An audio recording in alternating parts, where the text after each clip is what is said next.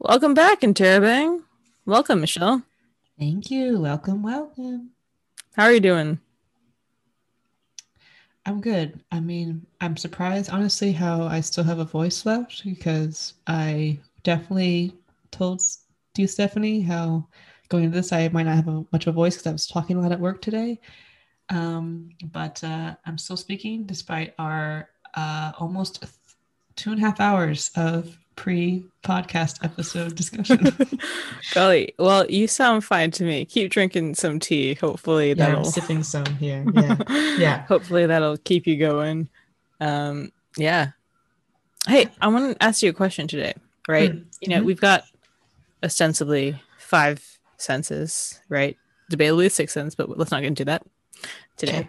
Fair. Yes. You got sight, smell, taste, touch, and hearing, hopefully, Mm-hmm. right?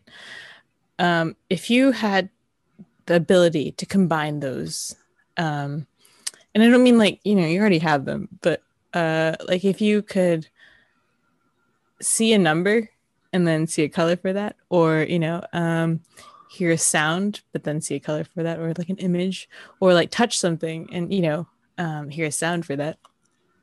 And it's Basically, I'm like and trying to it's like just, it's like involuntary.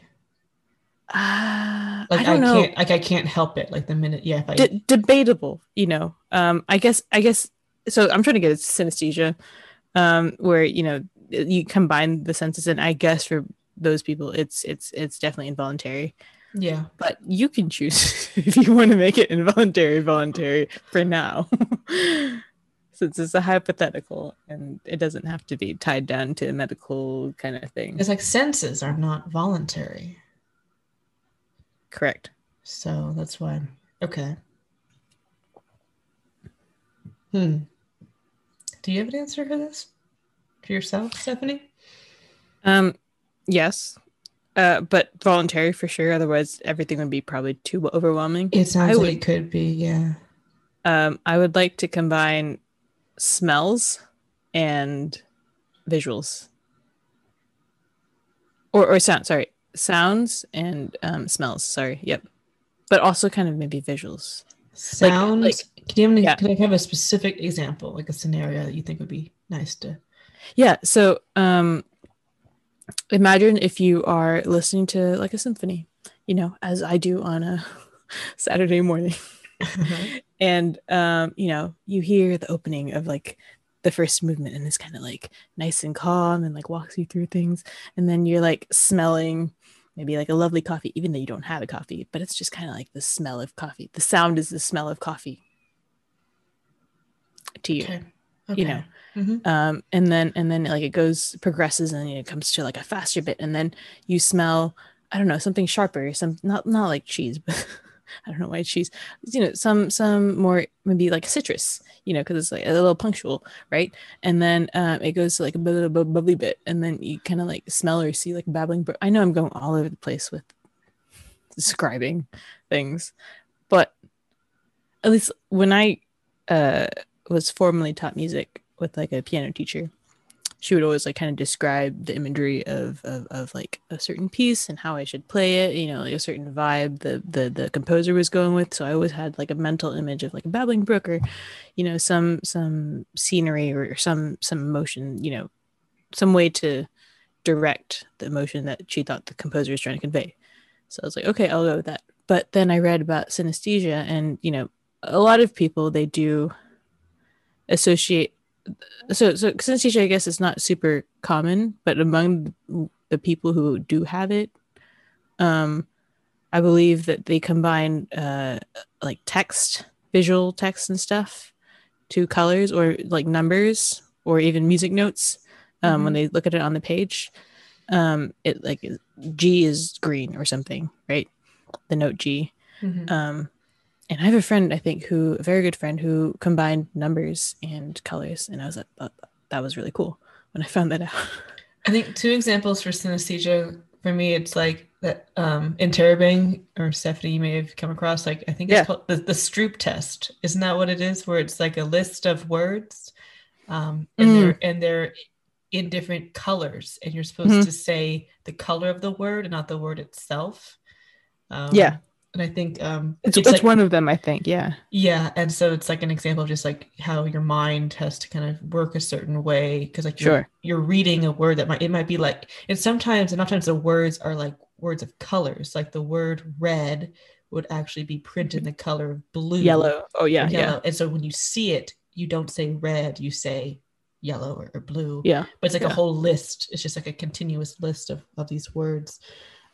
It also reminds me of like the movie That's like an Ratatouille. extra dimension of color. If you're a synesthete and you have that specific Yeah. thing, then you not only have to struggle with saying um red, right, while you're seeing the yellow blue text that is currently written out in, like, everyone else will tell you it's written in yellow blue font, but then you're a synesthete who associates like R with the green. Mm-hmm. You Mm-hmm. have to like parse through that layer and then the actual font color and then the actual text. Wow. Yeah. Sorry. Go ahead with your second example. Well, the second example I had is like the movie Ratatouille, where Yep. there I think are some excellent moments where the main character Remy, Mm-hmm. describes kind of one of his attraction to food and Mm-hmm. very specific flavors, and so it shows Sure. him like combining how he's making these recipes and he's taking these little morsels because he's a rat and he's tiny little paws and a mouse. So he's taking little bites of different foods, and as he's biting into them, the screen transforms because it shows how for him it seems that he's experiencing like this like musical extra sensory experience when he's Yeah. biting into different flavors. So like on the screen they have these different like rainbows of colors, kind of like random shapes and forms that are Sure. combined with like music. I remember there's one part where it's like he has a bite of the cheese, so you get like a single insert, like a piano or something. This is not Yeah. totally true, but then he bites in like a piece of bread, or like and then it gives another instrument, and he puts Sure. them together, and it shows like how it's combining. And I thought that movie did a great job of like showcasing and maybe a little bit of what people with synesthesia experience. I I think always thought that was kind of like an over exaggeration, I guess, of like when people see something they like, their eyes turn into hearts. But that's a fun interpretation. I oh, like I the like yours as synesthesia. well. Yeah. Yeah. I think well yeah, I guess I think it's like a great movie moment because yeah, it's like it's very different. I think it just expands your mind to think of maybe Mm-hmm. what you thought of or what I thought of. Mm-hmm. Oh, Um, sorry. Let mm, me go back to my original train of thought. So, when you asked like what triggered that, so I mentioned my friend had the number color thing, yeah, and then I looked up what synesthesia was because I'd never heard of it before until we had talked about her number thing, and apparently like the sound and smell connection is one of the least common combinations of synesthesia, and I thought that's so sad that it's like so rare because you'd think that smell is such a basic sense like a primitive sense, like in terms of survival instinct's not the right thing, but if you look at like the history of like how brains have developed from like nerve endings, right, isn't the olfactory sense like very very old primitive thing? You're going very quiet. I'm trying to trying to follow your thought process. Okay, okay, okay. I feel like I feel like it's one of the when I was first senses learning, that develops just in human like history of human of Homo sapiens or perhaps, yeah, because now that I think about it, like eating is very important. So you'd think that, well, I don't know, taste matters to like worms who are churning dirt in and out. Um, yeah, I think maybe like something about history of brain development when I was learning biology or mm-hmm. one nervous system. Like I think I remember hearing learning that the olfactory sense is very old compared to like, I don't know, vision or touch or I something. think vision's always been very advanced for Okay, sure. I'm And sorry, then I've been um, misinformed. it's okay. I think the olfactory maybe yeah a little to a degree yes it's quite somewhat sensitive, but we don't have it's not near as developed. Mm, Yeah, our vision is definitely the most developed, especially compared to other species. But like, yeah, our olfactory is pretty rudimentary, especially when you mm. consider others. And then it's also our auditory is pretty limited as well with our ears and what we can hear. Maybe because they're limited, I think I'm drawn to them. maybe, yeah. So I'm not too sure. I mean, you might be onto something. There might be a timeline there for sure. I'm not quite familiar. I'm just I thinking of. think I think I just have a flair for like the novelty, the uncommonness of things, and just trying to imagine what life would be like if you have most in common. Because my understanding is that we tended to associate danger more on based on visual stimuli, like the color of Yeah. like red berries can be poisonous, like Yeah. red, and so it's more of a not the taste or the smell, but it's like how it looks. Yeah. Um, but no, it might be yeah, maybe Yeah. secondary And now that I think perhaps. about it, like human noses aren't nearly as sensitive as like dogs or cats. So No, not near. I mean, fair and it's enough. also, I mean, the olfactory sensory neurons. I mean, they are quite exposed, up in the top of your nose in the sinus area. It's Sure. but yeah. For me, though, I think going back to your opener question, my response, I would like to connect the sense of touch Okay. to sound, like the ability to like station like to touch like a stationary rock or something, and like for there to be a sound, like a tone, whether it could be like the electromagnetic energy coming from it or something, Okay. or if yes, or just like touching a piece of like going through like a fabric store and like touching like a lime green velvet piece, and And you like hear a certain like resonance or frequency, or there's would you, something there. would Yeah. you hear would you hear one specific tone, or would you hear like No, an oud, like a work of it'd be a music or little something? melody, a little, yeah, just a little something Yeah. from maybe it could Yeah. be a single tone for some things, Okay. depending on I don't know what would contribute, yeah, Yeah. the energy from it. Um, but it kind of reminds me a little bit of like I think there's this book I read in grade school called Esperanza Rising I had to read. I I don't know think if I it's remember that. for Yeah. myself or just as required, but like there's It a was like part. one of those prize books, like the Pulitzer Prize or Newbery Yeah, Prize or one of those. Yeah. yeah. And I just liked one sentiment from the book was about well, I think it might have been Esperanza, the main character. I don't remember much about the book, but it was just that she enjoyed lying on the ground and it was like listening to the earth's heartbeat. Mm, And hmm. that made a lot of sense to me. But she felt that The she could, constant like thrum of life or something. Yeah. yeah, but she like really, it seemed like she could really like hear something. Hmm. Um, but yeah, no, that's a great question. I really Would like, can I put a spin on it? Like, would you have it the other way around as well? Like, would that yeah, work exactly. if you so you said if you touch something, then you'll hear it. If you hear something, could you feel maybe like a It, ghost of like a rock I would picture that meant something in my mind okay, so, that so I it think could becomes match it visual. It doesn't become a little, tactile. or I would just get like, I would just not maybe visual, but I would be like rock. It would just like the concept would come to the forefront of my mind, or Big like, rock, small rock, tiny pebble, giant mountain, craggy mountain. um, yeah. That's a cool question. I think, Yeah.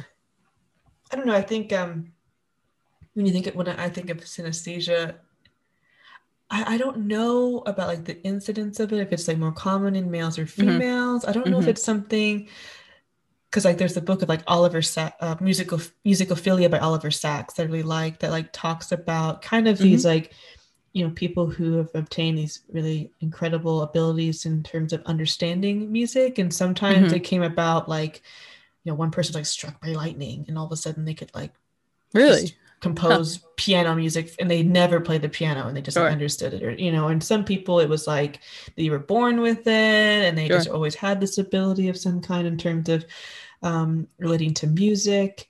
So I don't know if synesthesia is like that too. Is it like maybe if you're super stressed, you just like it gets more intense? I think I read somewhere that or heard something that like some person who like memorized quite a number of digits of pi was able to do so because or not because I'm sure they had a great many other qualities that helped them.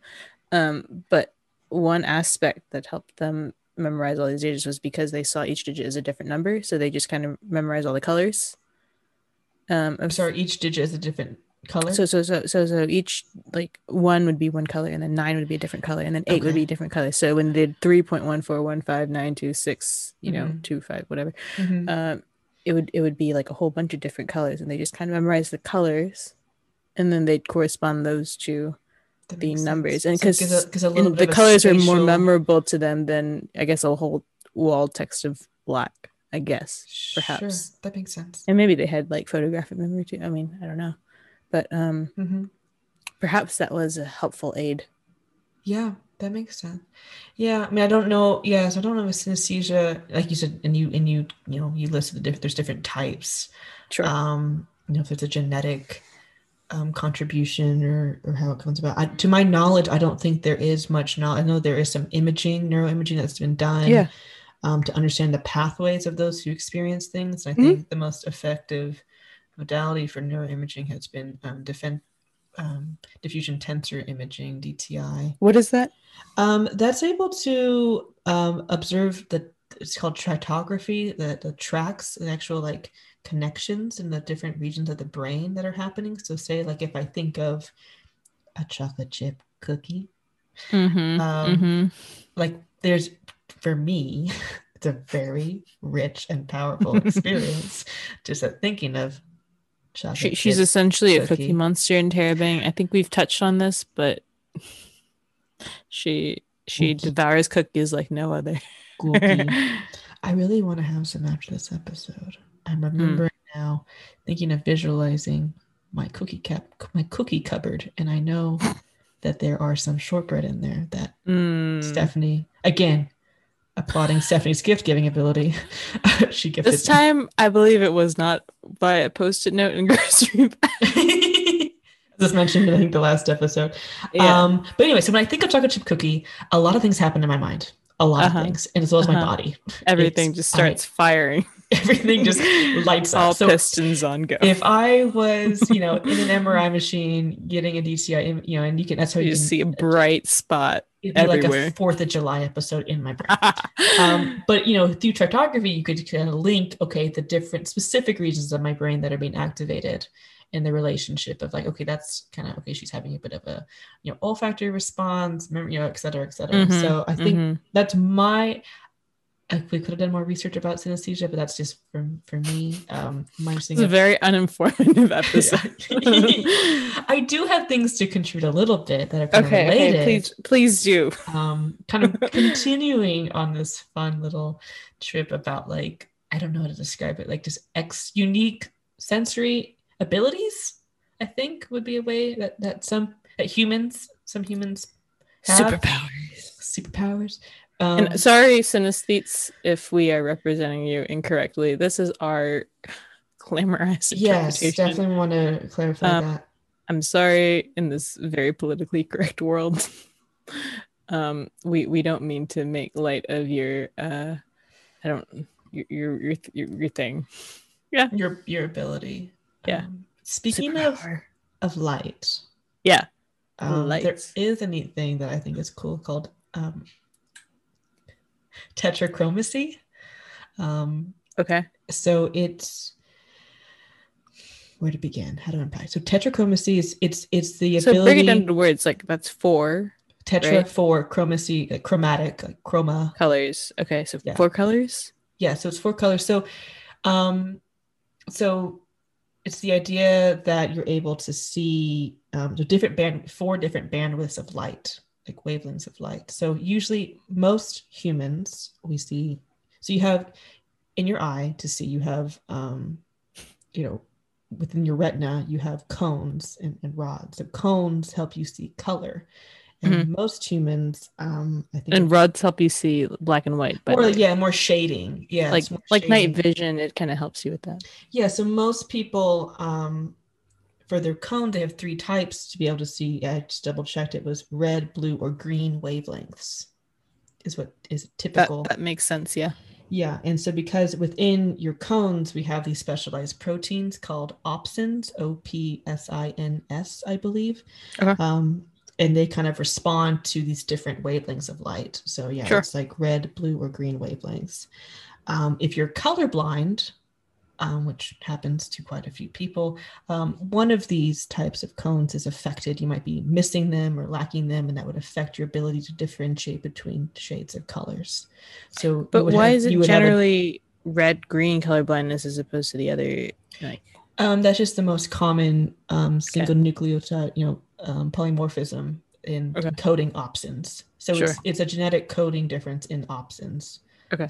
And I think it's just, there's a higher incident rate of the red green. Mhm. Yeah. And so anyways, and so you see, so basically, the process for vision, right, is you see things with your eyes. Mhm. They commonly hit as light waves, and then they're translated to electrical pulses and chemical signals that travel all the way back to your visual cortex, which is kind of in the back lower part of your brain. Right. So that's kind of the general overview process. But if you're tetrachromatic, you have a fourth type of cone, and Ooh. that allows you to see just another type of wavelength or bandwidth. Ultraviolet? Yes, you can actually see What? Really? ultraviolet. And this isn't totally like crazy What? unique. Other animal species can see this, like Like butterflies, bees? birds, Yeah. insects, Yeah, like I've heard like zebrafish, the and vibrancy goldfish. of, like in some like science museums, they have like, replications or approximations of what, if you had bee vision, this is what you would see, Yeah, and but they do tint it so it's available for humans, so it may not be an accurate yeah. resemblance, right? Exactly. It's um kind of like how we translate like space sounds to like for our yeah. ears to understand. It's like it goes through distillation. Space doesn't actually sound like that. It's just Trans. electromagnetic wavelengths. Yeah. Everything's electromagnetic wavelengths, but it's distilled for general human consumption. Yeah, exactly. So I know that so Distilled yes, transmogrified, yeah. that still like yes, a great example. Yeah, the museum exhibitions. There's an artist that I know of Mm. who is tetrachromatic. Her name is I don't want to make sure I'm saying this correctly. I'll still spell it Concetta Antico, Concetta is her first name. Last name is Antico. She's based out of San Diego. San Diego, if you like the movie Anchorman. I always think of Carmen Sandiego. I had a childhood friend who would always talk about Carmen Sandiego. I can't remember. I forgot what she did, but yeah, that's how I heard of San Diego. Okay, different strokes for different different references, different reference points. Anyways, this artist is from San Diego. Mm-hmm. How much that plays in her life, I don't know. But she paints. So she paints, and you can kind of understand a little bit of what she sees. It kind of looks like psychedelic. It's just, I think I would Monet? describe it as vibrant. I don't know about psychedelic because I like colors. It sounds Full so stop. naff. Full stop. Yeah. I monochrome is okay, but if you can combine a bunch of colors together, I'm a happy person. So I saw some pictures that Michelle had sent me, and they were, I call them colorful. I think that they're all right. I don't think that they were psychedelic, but I'm maybe I don't know curious what if in psychedelic person. looks like. I'm curious if in person with the type of paint she's able to use, maybe they have a little bit of a luminosity to them, so it's like maybe they look a little different. But just based on like a computer screen, yeah, I don't know how. That's a good point, because I just was thinking of I think we brought up a few episodes ago, or perhaps last episode, the pinkest pink and then Oh the yeah, blackest the black. blackest black. Yeah. Poor Anish Kapoor. He was very pedantic, so he had it coming. Yeah. So that's and we'll definitely provide kind of some information about this in Terabang, especially to this artist, and you can kind of see for yourself. But I always thought that was kind of neat. For me though, like I guess you get used to it. I think they've noticed it is more common in women than in men because it tends to be coded on an X chromosome. So because women have two. But it also, the research that I know about it, at least, and there could be more, is people who like technically have like the gene for tetrachromacy don't necessarily exhibit it. So that might be a little bit of the nature versus nurture. Sure. Of just random opsons turning on and off. Yeah, it's like for this artist, Consetta Antico, like she has a high degree of expressing it, but it's also because she's an artist, and so she spent so much of her life just being really in tune and focusing on Yeah, I colors. was wondering like how would anyone, because I tried to take some online test, but who knows if they're proper online tests Mm. or not, you know? Hmm. And whether the limitations of the internet, because everything is coded on the internet, right? Whereas, in real life it Right. could be a little more vibrant than what um ASCII code is allowed to code Hmm. for Hmm. like the pinkest pink, like colors and the pic that the pixels provide don't do the pinkest pink justice, right? Yeah. So I have no idea like how would one be able to tell if they were, I guess maybe you have to do an in-person test, you Yeah, know. that's what they've done. Yeah, they've done these kind of visual tests and they've kind of like displayed. It's like seems like a pretty advanced like color blindness test. Mm-hmm. Yeah, And for people to describe what colors they were able to see and differentiate in this like very specific kind of spectrum display of colors. sure. Um, but yeah, that was something. And then another thing I would like to share, Yeah. a different type of different sense, um, is auditory. Like to me, I've always been interested in perfect pitch. I have a friend from high school who has perfect pitch, Mm-hmm. and is just. I know there's the singer Charlie Puth who also has it quite famously, and Mm-hmm. I I definitely know a couple people who have perfect pitch. yeah, I empathize with them because I feel like it's just this like endless tire. Everyone just like loves like just what's this? What's this noise? And it's just boring for them. It's like Not only that, but if you have like a piano slightly out of tune, it's just gonna bug you so just much. irritate. Yeah, I don't know. Yeah. Yeah, yeah. Unless you're able to tune it out. Because you hear everything. Oh my God. Everything's just in semitones and you're in Yeah, pain, agony. yeah. I don't know. But I always thought that was cool because it's like not something you seem to really be able to learn. Even if you're a well-trained Just musician, you just develop it. have it. And Or I you just do have it, yeah. know, so again, kind of starting from basic of how do we hear. Hmm. So like you have your outer ear, right? You have like your pinna, and it kind of is Hmm. a nice little acoustics with all your folds to go into your ear for the sound waves to travel. And it hits, it vibrates those three little ossicle bones, hits your Hammer, eardrum, which anvil, and stirrup. exactly the Remember smallest that. bones in your body, the three obstacles in your inner Oh, ear. yes. And they But vibrate against the timpani of the eardrum. exactly, and within that is, I think they're like these tonotopic maps that are like these like it's like it looks kind of like from my memory kind of like a xylophone with like these like sections of neurons So a that xylophone, you're talking like bar strips of like strips like bar. yeah they're like yeah yeah and So you're kind of talking, are within you talking the eardrum the itself? spatial orientation of like within the inner ear. They have these Okay. tonotopic maps that are help code from like the sound waves and the vibrations of like the ossicles and the Okay. eardrum vibrating into the electrical signals to go into the brain to the auditory Oh, right. cortex. So the Okay. auditory cortex is right above. You have it on both sides in the temporal lobe, which is right by your Of your ears on either brain. Right. side Okay. of your brain. Okay. Mhm. So you have these tonotopic maps that kind of contain these neurons that are laid out in this way spatially, and they're laid out in an order of frequency response of sound. Um, and to my knowledge, people with perfect pitch tend to have a larger auditory cortex than Mm, those who okay. are even like perfectly magically trained, well-trained musicians, Sure. and they might have maybe a more detailed map of this area. They're not too sure yet, but So people, is this exclusive to people with larger auditory? Like, if you have a larger auditory cortex, are you guaranteed to have perfect pitch? Okay.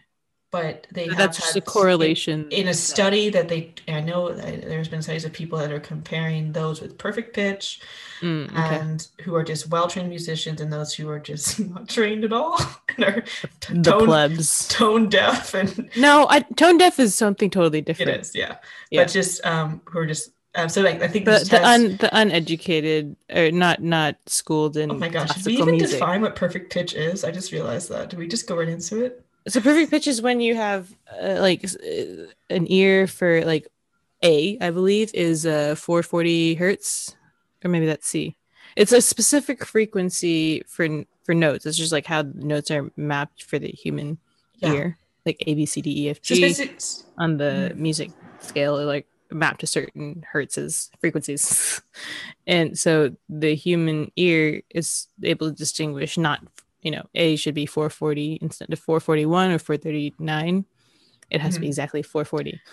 And so people with perfect pitch are able to say, yep, A is exactly right there. Or if, they hear a random note, they're able to, figure Yeah, out that's like the main where it thing. That you is. can hear, you can play, make any kind of noise of a note, and they can immediately say, Clock on to yeah, what note within that like a is. second. It's just like how you identify like what color shirt This is you're a color wearing. red. Yeah, exactly. It's just It's super. instinctive, There's no intuitive. thinking about it. But at some point they did have to learn like this is the letter A.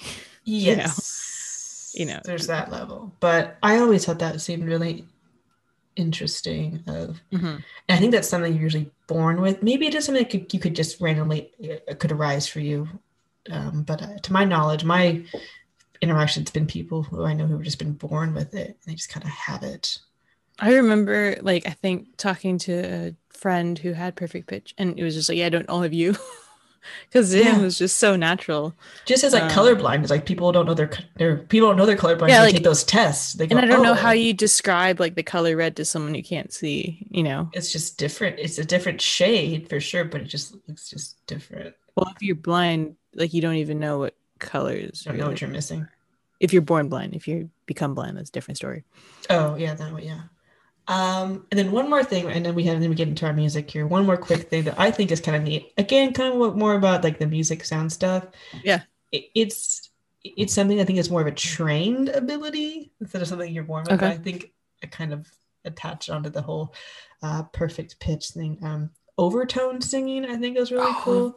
that's really awesome. I Yeah. think it's kind of casually called throat singing because it Mhm. involves where you kind of create this, it's called like the thing of the fundamental note within, like physically you create the sound within your throat, and Mhm. then you create another note that's separate within, like physically within your mouth, but it's that you release at the same time. So it's a single person singing and you actually can hear two different, more than one note. And occasionally your nasal passage, I think. Yeah, you just have this really unique control over your breath and sound. And And I think it's got something to do with like the frequency of the note. Like at least the ones I've heard, it usually is a male. I think that no, actually, I've seen some women do too. yeah, I've seen Um, both. Mm-hmm. and it's like the way that they're able to modulate their vocal cords, like it lays on top like A and then the higher A, and is it always like the same? No, no, actually, they can do melodies. Like they can have a Yeah, bass I've heard droning melodies. note. Yeah, Yeah, I yeah, don't know if certain combinations of notes are easier to achieve based yeah, on certain. I think they probably are, I would yeah, imagine. But yeah. I know from my understanding, I think I first learned about it through the physicist Richard Feynman because he's Okay. was someone who really, I guess, he learned about it in his random academic adventures, and he started mentioning it and talking about it, so it became more knowledgeable to the West. Well, he Um, was an anthropologist, correct? Or no, was he an anthropologist? physicist Physicist. Okay, sorry. I don't know who, why I thought he was an anthropologist. yeah. Yeah. But yeah, I think because to my knowledge, it could happen in other Sure. civilization cultures, but he kind of brought it over to introduce it to the West from learning about it in the Tibet. The Tibetans do throat singing Yeah. as well as there's it's I think it's a region in southern Siberia called Tuva, Tuva. Yeah, I was gonna say like isn't there some area like near Mongolia or maybe in Mongolia that they Mm-hmm. do that kind of overtone singing as a thing? Not their only thing, but It's it's a one part of of their culture, yeah. culture, yes. But I don't know. I just wanted to kind of share a little I bit think about it's that. cool. I think Hmm. we should include a link of that to Yeah, some we will YouTube video because it's kind also of give a cool to see because resource. you'd think that it's multiple people, but it's just one person. That's blows my mind. Yeah. It's pretty amazing. Um, It kind of reminds me of I hate to bring it up the bagpipe or the didgeridoo, where you've got a little like bit. one Yeah. droning note, right, that generally Yeah. plays throughout, but then you can modulate like the higher frequencies. But with the instruments of the bagpipe and the didgeridoo, I'm sure it's slightly different. Mm-hmm. than the vocal cords. But yeah, nevertheless, pretty interesting stuff. Yeah, but that's been what's on our mind. um, we do also have some songs to share that aren't totally related, but somewhat so, to share for today's episode. Yeah, so the first song I'd like to bring into this playlist is kind of related to the synesthesia topic we were talking about. I had the friend who um, I think does have synesthesia. She played this Fantasy Impromptu in C sharp minor by Frederick Chopin once, and which I've always loved this song. It's definitely a song for any piano virtuoso. And it goes through I think like maybe two, three movements or so. And there's such lovely, vivid imagery that my mind like conjures. That's such an odd word. Mm-hmm. Um, Whenever I hear the piece, and I always would like to imagine like the waft of smells that come in. There's a wonderful Fry and Laurie sketch. Stephen Fry, Hugh Laurie, of course. Here we go. And they have a sketch called Aroma Music or something, and they've got like a whole bunch of different smells, and they kind of waft it into the audience, the single audience member of one nose, I guess, while a certain piece. No, it's to convey the smell of a certain music piece, which I thought, yep, that's pretty much how I'd like my synesthesia experience to be. So once I tried to describe this it's not smell-o-vision, it's smell-o-hearing um, version, and I think I ended up conveying more imagery of like a babbling brook, and just various imagery, critically not smells. But I would like to one day be able to get to the level of describing smells rather than soap, not soap, and the smell of water or like fresh rain. The movie Perfume is like really good for this. I by love the way. movie Perfume. It's so odd, but it's a great movie. It's a great movie. Yeah. Yeah. So I decided to include Fantasy Impromptu in honor of said friend and my undying quest to smell the music. Yeah. Okay. It's a great. I know. I always love Chopin. Yeah. Always takes back to like my ballet classes of bar work. Yeah.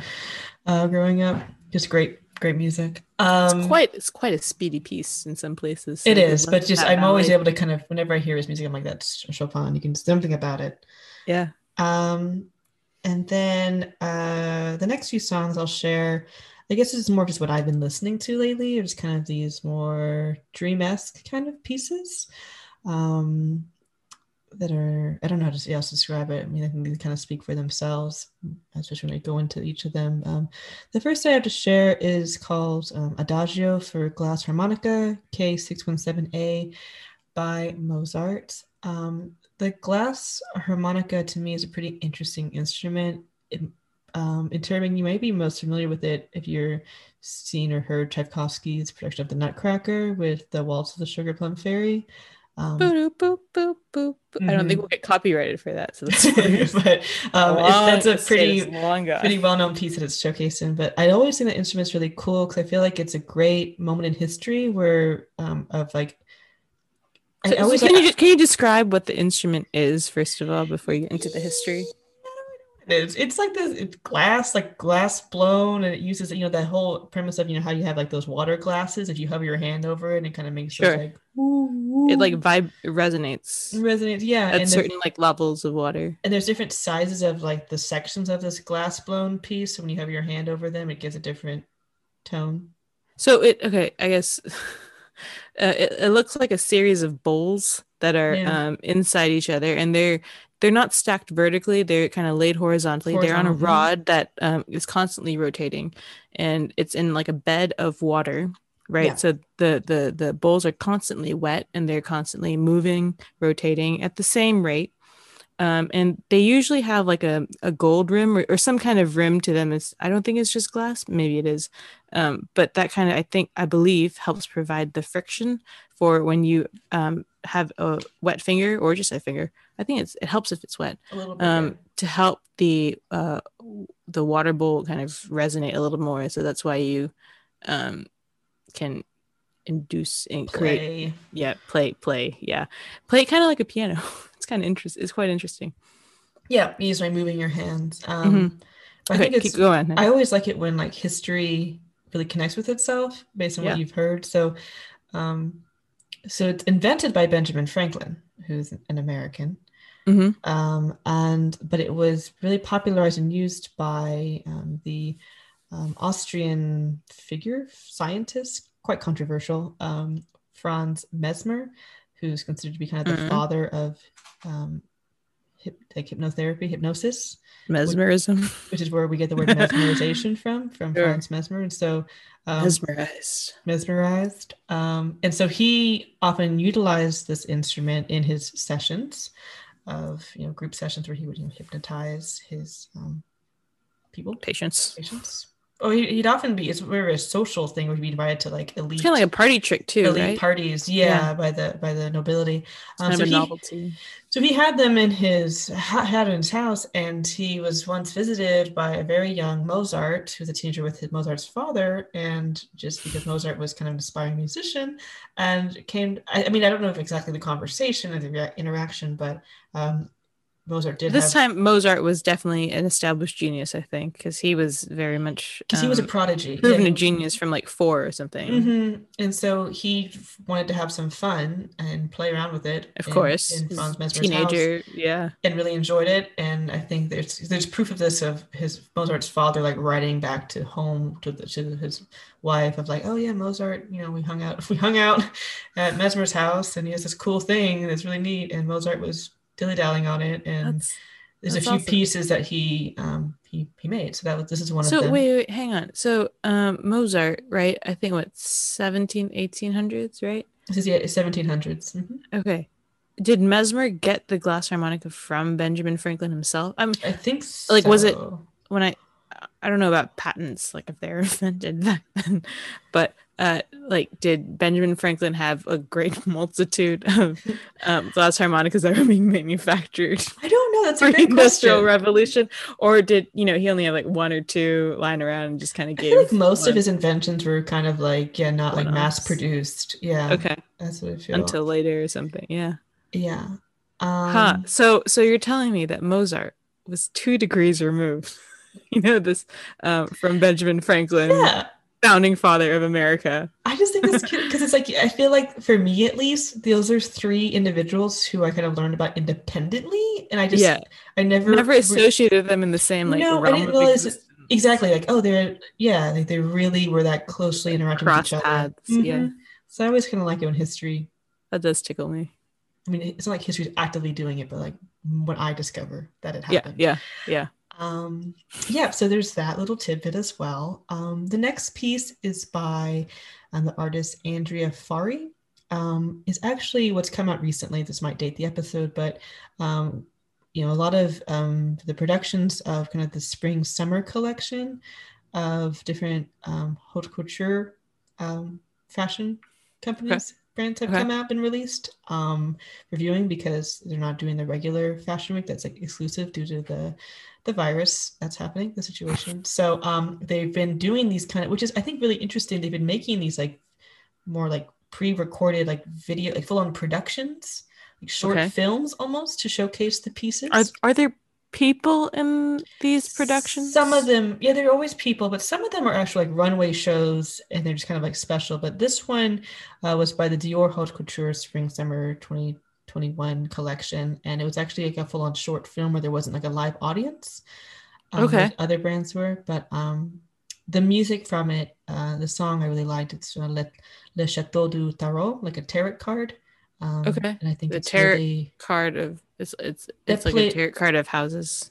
It's like a fancy house. Yeah, and the tarot card reading plays a aspect in the film. Oh, okay. So I recommend the film. We'll link it. But I think it's really beautiful. The fashion pieces are really wonderful, and I really like how very dreamlike the music, and it really, to me, plays a great role in the film's production. Is it a bit surreal, would you say? Mm-hmm. Okay.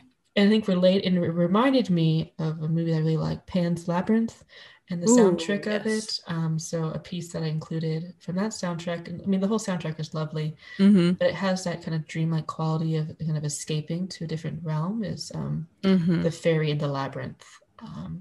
And that composer was Javier Navarrete. I don't know if I'm saying that Mm-hmm. correctly. So I really like that piece, Arte, possibly. um, considering it's Spanish. yes, could be. And then the next two pieces, or I guess the next three, are really kind of involving the director Tim Burton and some of his works. But the first two are films of his where he worked with the composer Danny Elfman on. So the Great first, composer. Love his stuff. really like his. I feel like it's very. I like it 'cause to me. It's very like some of his work is very like childlike and playful, and kind of more light. Um, and But there's always this kind of like weird mystery Yeah, lurking around. It's yeah. I always think it's very very pensive as well, in a way, but not too pensive. Like you're not really sure what's going on in the background, but you're still kind of sure. going throughout your life, frolicking in the little It's kid. it's not yeah, it's not just like, smiling at rainbows and daisies. It's a You're little bit like, of Bambi in the meadow with the hunter lurking around, but not too. It's before. but also like wondering, like pondering a little bit. Mhm, Just kind of exactly. like what else is there? Yeah, and I think it just helps with the worlds that Tim Burton creates in his Yeah. films. So yeah, the first piece is for the movie Edward Scissorhands, and it's titled "Ice Dance." Okay. The main scene is kind of towards the end is when the song is really featured, but kind of the motif of the song is used throughout the soundtrack of the whole Mm. film. Okay. But it's very light, and I get a little bit of like again like Tchaikovsky Nutcracker. It's kind of like the you know, from the Snow Queen, the snow moment, in Act One in the Nutcracker. So Ah, it's a okay. little Okay. similar to that. Yeah. Yeah. The second film is Big Fish by Tim Burton.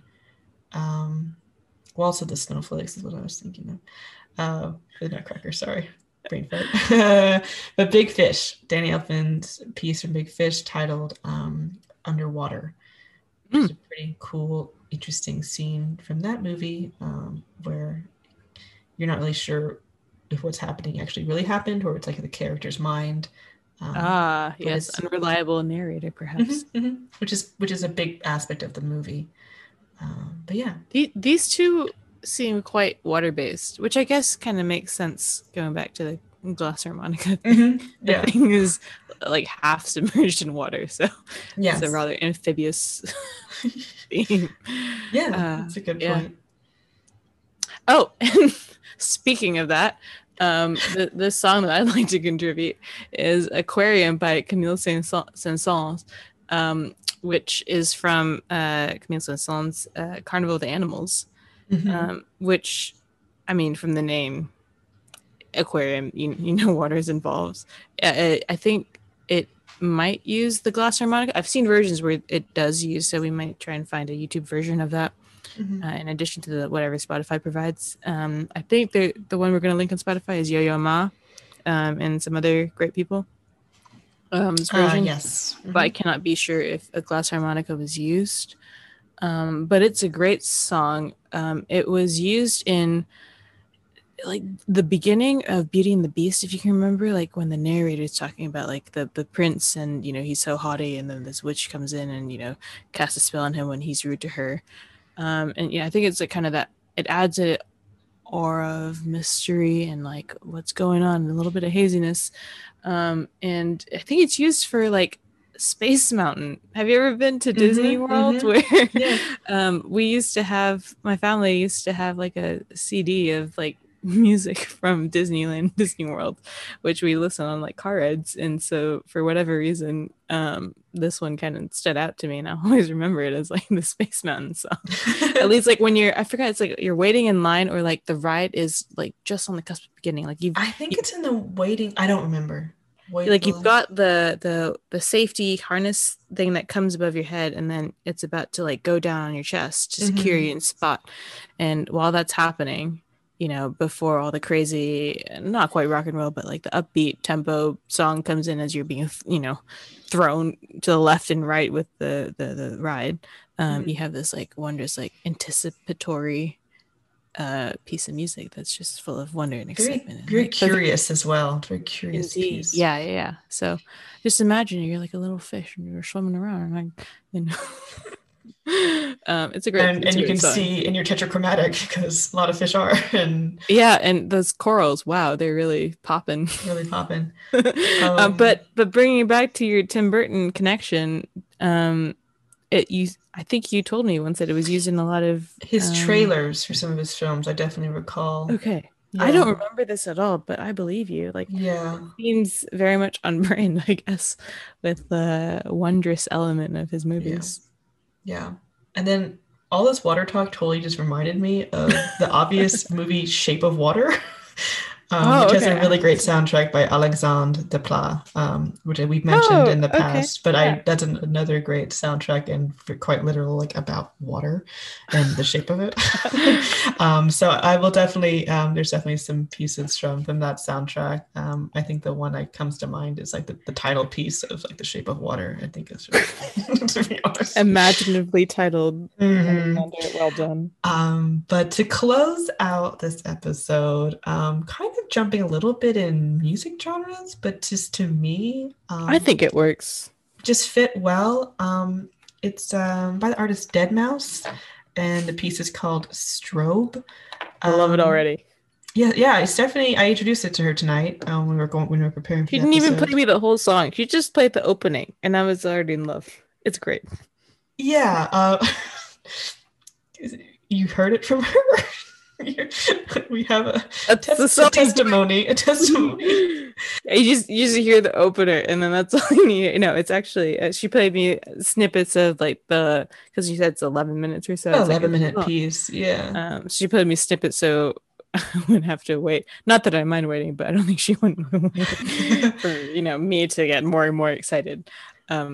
But it really, how would you describe it? Yeah, it's kind of like a bit of like a submarine journey. I mean, it does a really Deadmau5. I always feel with his work, he does a really good job of building onto having the piece build onto itself. It kind of reminds me of that weird science experiment of what's it called? Which elephant toothpaste, where like the foam just kind of keeps kind of coming out when you think it's done. You think forming. It starts up, and it's not like the baking soda vinegar experiment, no. Like a volcano. Like you wait, and then it goes going, and then it kind of comes full circle as well. The music, not the elephant toothpaste science experiment. Yep. Mm-hmm. But, although that does tip over the beaker, so it kind of does come back, but it's just a little bit outside the beaker instead of inside the beaker. But I think like in some parts of the music, there's like 5 or 6 things going on, and then it kind of goes back to just more simplified. But it's definitely got a lot of texture, which I don't listen to very much Deadmau5 music yet. But I think after this, I will go and explore some more music because it's a well-textured piece. I should like to describe it as.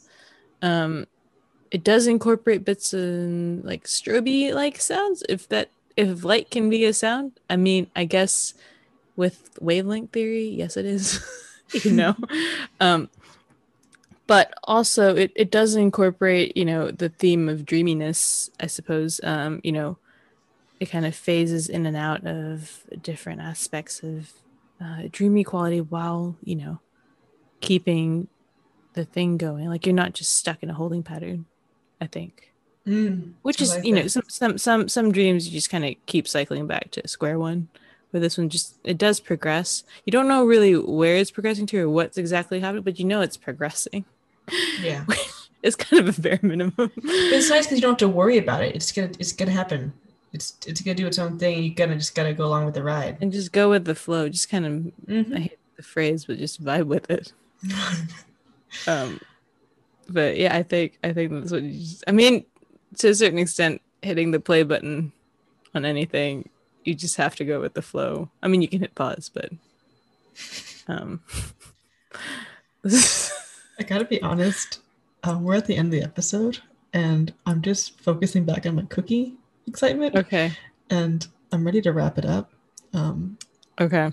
All right. Michelle has to have a cookie, I think. So I can experience We my can't- full-blown Firework of quasi synesthesia of my own limited ability. Yeah. No, that's fair. It's not fair to keep you from your cookies. But I also want to extend that wish to both you, Stephanie, and Interrobang in closing. And then Indeed. I hope if you know something that does that for you as well, or if you haven't yet, I hope you find it soon, where you can indulge and just really experience multimodal sensory. And I would encourage, if music is a thing for you, then try and like imagine some sense that is connected to it, and try and like not live a whole day with it, maybe like a song or something. Just like try and imagine what an existence what that would be like. I think that would be interesting, just for a little while, and then you can go back to your daily life doing whatever, or don't. It's your life. You do you. That's it. All right. Take care, Interrobang, as well as you, Stephanie. Take care. All right. Cheers.